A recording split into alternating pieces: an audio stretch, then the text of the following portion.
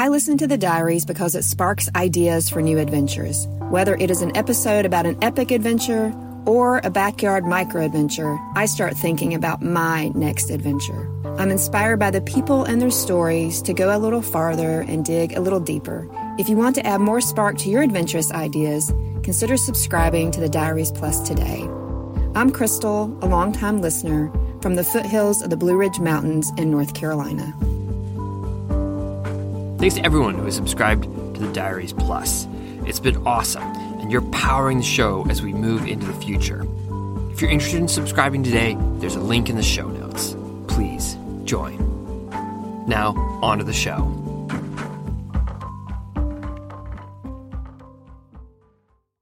River water squished in my ski boots and snow collected on my paddle blade. As the sun dipped behind the mountain, we skinned uphill, bushwhacking in the general direction of the mountain's summit. The temperature is around 0 degrees Fahrenheit, plus wind chill. If we find a flat camp spot soon, we won't have to use headlamps to stomp out our tent spot. We are completely alone on a multi-day paddle to ski to paddle mission in the coast mountains of British Columbia. The temperature continued to drop and the wind continued to blow. Both very physical reminders that in the mountains, surviving the night is not a cliche, no matter how close to home you are.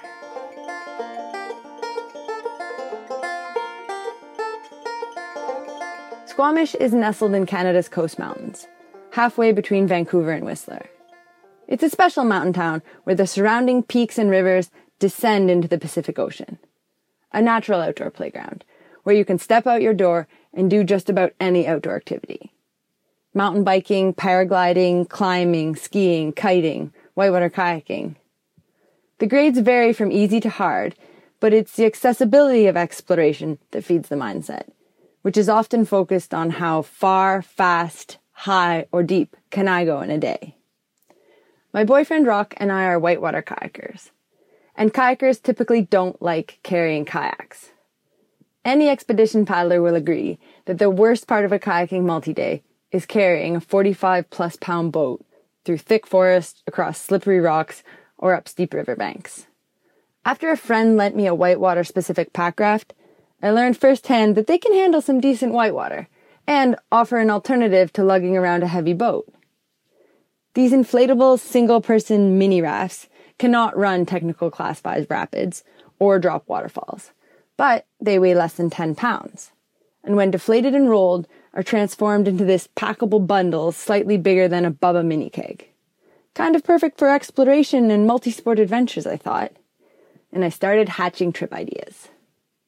My first pack rafting multi-day, a close-to-home winter adventure. Cloudburst Mountain is a sprawling granite massif marking the southernmost point of the Squamish-Cheakamus Divide. It's where two rivers feed fresh snowmelt into the Pacific Ocean about 40 miles away. My plan was simple enough. Put onto the Cheakamus River 25 miles south of Whistler and pack raft down the mellow whitewater to the base of Cloudburst Mountain. Then, roll up the rafts, tie them to our packs, and ski tour up the 6,000-foot peak. Then ski down the other side and drop our pack rafts into the Squamish River to paddle 20 miles to Howe Sound and the Pacific Ocean. Ski packing, pack skiing, multi-sport fun. The route would take 4 days and occur entirely within cell service. I pitched the idea to Rock and our buddy Andrew, a pack rafting pro, who were both keen. A testament to their sanity or friendship? I'm still not sure. At 7 a.m. on an exceptionally cold Tuesday in March, our friend dropped us off on the side of the iconic Sea to Sky Highway, about 3/4 of the way from Vancouver to Whistler. With hoods up and gloves on to shield us from the icy wind, we trudged through hip-deep snow to the edge of the Cheakamus River. We stuffed tents and sleeping bags into our pack raft tubes and inflated them into whitewater rafts. We lashed skis, poles, and a splitboard to the exterior and paddled off.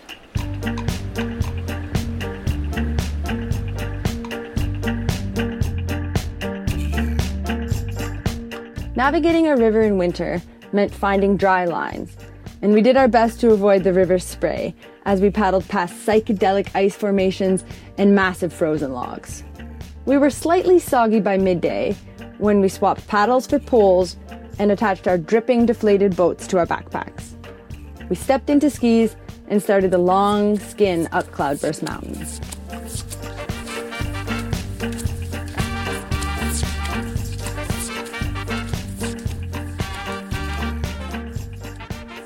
As I moved uphill, I tried to figure out how to classify this trip. Cloudburst is a popular, close-to-town ski touring spot, so this couldn't be called an expedition. And yet, we were self-sufficient, carrying our own gear and sleeping in a tent in Arctic outflow winter winds. We were on a meandering path through the mountains, so it didn't feel like just a trip from point A to point B either. It was an adventure experiment. Friends embarking on a journey of questionable outcome, using skis and pack rafts to explore water as a solid, a liquid, and every state in between. We were getting to know a mountain, one that people stare at from office windows downtown Squamish. My focus wasn't trying to be the fastest, go the highest, challenge any extremes. And we went to sleep that first night like excited kids squished together in a small tent, listening to snow pattering on the tent fly. Snowflakes falling on my face startled me awake. Didn't I fall asleep in a tent? I opened my eyes to discover that the overnight snowfall had smothered our tent, pressing the fly against the tent walls.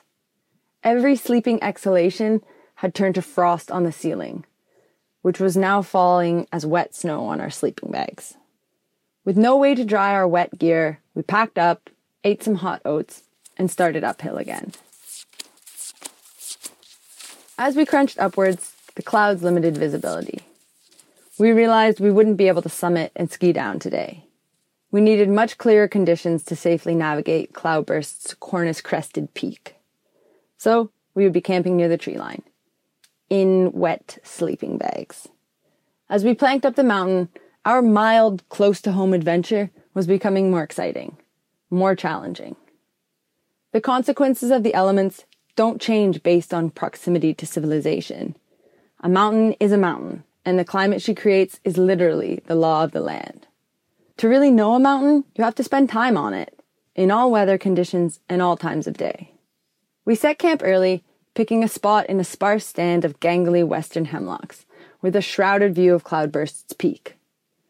As I melted snow for dehydrated black bean soup, the clouds parted for intermittent views of the valley below and the expanse of mountains visible to the east and west of us. Well-known peaks like Black Tusk, Garibaldi, and Tantalus grabbed my attention, but it was the seemingly never-ending blanket of jagged, snow-covered peaks beyond them that represented true wilderness and left me spellbound. In contrast, the view of the sprawling subdivisions in the valley below also fascinated me somehow. After paddling and skiing for 2 days, with only trees and snow to be seen, we were still so close to town. Wiggling into my moist sleeping bag, with much of my ski gear on, those contradicting views kept coming back to me. Mountains and town, wilderness and civilization. My mind jumped from wondering what it would take to roam through that expanse of mountain peaks to wondering what my friends were doing right now, all warm and cozy in their homes in Squamish. The frigid wind that was our fierce adversary as we lay in a tent on a mountainside couldn't touch them in the protection of their homes. As a strong gust pressed the tent against our bodies, the three of us shuffled and squirmed, preparing for a long, cold night.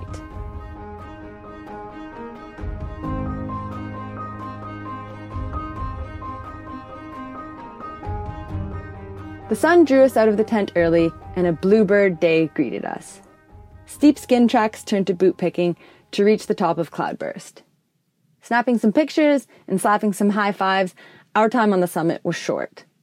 Tucked away from the wind, we snacked and watched the Squamish River snaking down the valley into the Pacific Ocean. With water on our minds, we followed the path of the water cycle. We experienced different textures under our skis, from wind-slabbed crust in the alpine near the summit to soggy, sun-cooked mashed potato snow in the dense, rain-fed glades. Snow floated through the air after a powder turn, and water cascaded down steep mountain streams beside us. When the fast and fun logging road switchbacks became bare gravel, we shouldered skis and boards and walked the last few miles to the riverside, where the reward of whitewater waited. Arriving at the river felt like coming home. It also tested our will to keep braving the relentless cold wind when we intersected a well-used back road. We could have easily asked a local fisherman for a ride back to town, but the satisfaction of unrolling a pack raft carried up and over a mountain for over 13 miles erased any thoughts of retreat. Drifting downstream, the riverbank zipped by while we were pulled to the Pacific. In spots, the river ran just meters from roads, homes, and the Squamish First Nation community. But the massive driftwood logs and wild river braids made it feel remote. Through rapids, swifts, and fast-moving water, we reveled in the ease of traveling by liquefied snow. We didn't need our paper map anymore because the river knew where to go. Stuffing the map in my pack, I realized how our navigation over the past few days had been devoid of technology. Because we were just outside of town, we used large landmarks like drainages and the occasional clear-cut swath to orient ourselves. I almost forgot I was carrying my cell phone. It just felt so light without screens and buttons, an increasingly unusual experience in the backcountry today. We hoped to gain a few degrees of warmth at sea level, but damp air and persistent wind blasted through the valley. We'd crouched partially inside an old-growth driftwood stump just so that we could boil water without the wind blowing the stove out. It was almost comical to think that just a few hundred meters away, on the other side of the river, people boiled water in kettles to make their morning coffee. As we flowed closer to town, those people started appearing on the banks, walking the riverside trails with kids on bikes or dogs off leash. It paid off to check tidal charts pre-trip, and we timed our transition from freshwater to saltwater with the receding tide. Compared to other parts of our trip, the last leg was one of adventure fairy tales. A slight tailwind, the draw of the tide pulling us through the estuary, and a group of curious seals escorting us into the Pacific. The sun was on the horizon when we high-fived paddle blades and celebrated our snow-to-sea adventure. And as we pulled our pack rafts onto shore downtown Squamish, I wondered why more people don't do trips like this. Is the philosophy of adventure threatened by this expectation to go bigger, higher, wilder, or further? Each icy paddle stroke and every waterlogged step I took proved that I don't need a big budget, weeks of planning, pricey plane tickets, or fancy navigation technology to enjoy the backcountry. An adventure can be created from my current surroundings, from a local park or a simple stretch of river. My crazy idea to explore where snow turns to water and where water turns salty just needed crazy friends to join me. During those cold, exposed days on the Cheakamus, Cloudburst, and Squamish, I relied on my outdoor skills and my teammates, letting the elements create the challenges. And I got to know how this well-known mountain behaves, in sunshine and after sunset, during high winds and on calm mornings.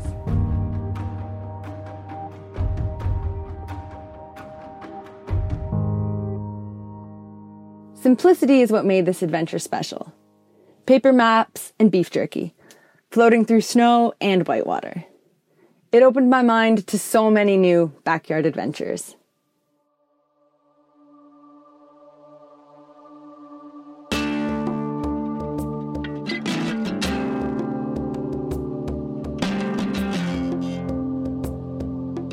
My name is Carmen Kuntz, and this is my short.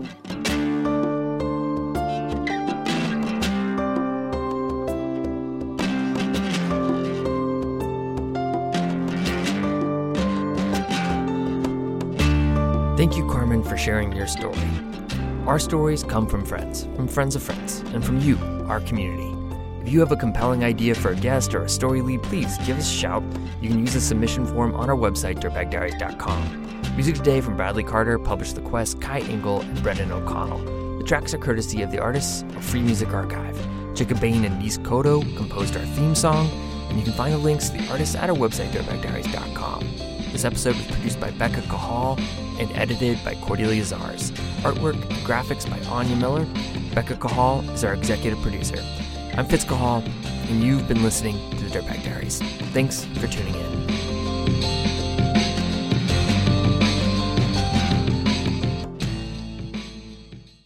Support comes from Kuat Racks. Their Ibex overlanding truck bed rack is made to handle substantial loads both on and off the grid. You can go anywhere with it. Seriously, constructed from lightweight yet durable aluminum, the black powder coat is made for all the nature you can throw at it. Available in 7 different frame sizes to accommodate most truck models, the Ibex is engineered for adventure with versatile full and half-height configurations. For more details and to visualize your Ibex configuration, you should do this. It's super cool. It's a neat augmented reality program. Check it out. See what it would look like on your truck. It works super well. Visit kuat.com, Kuat, because you will absolutely love this overlanding truck bed rack.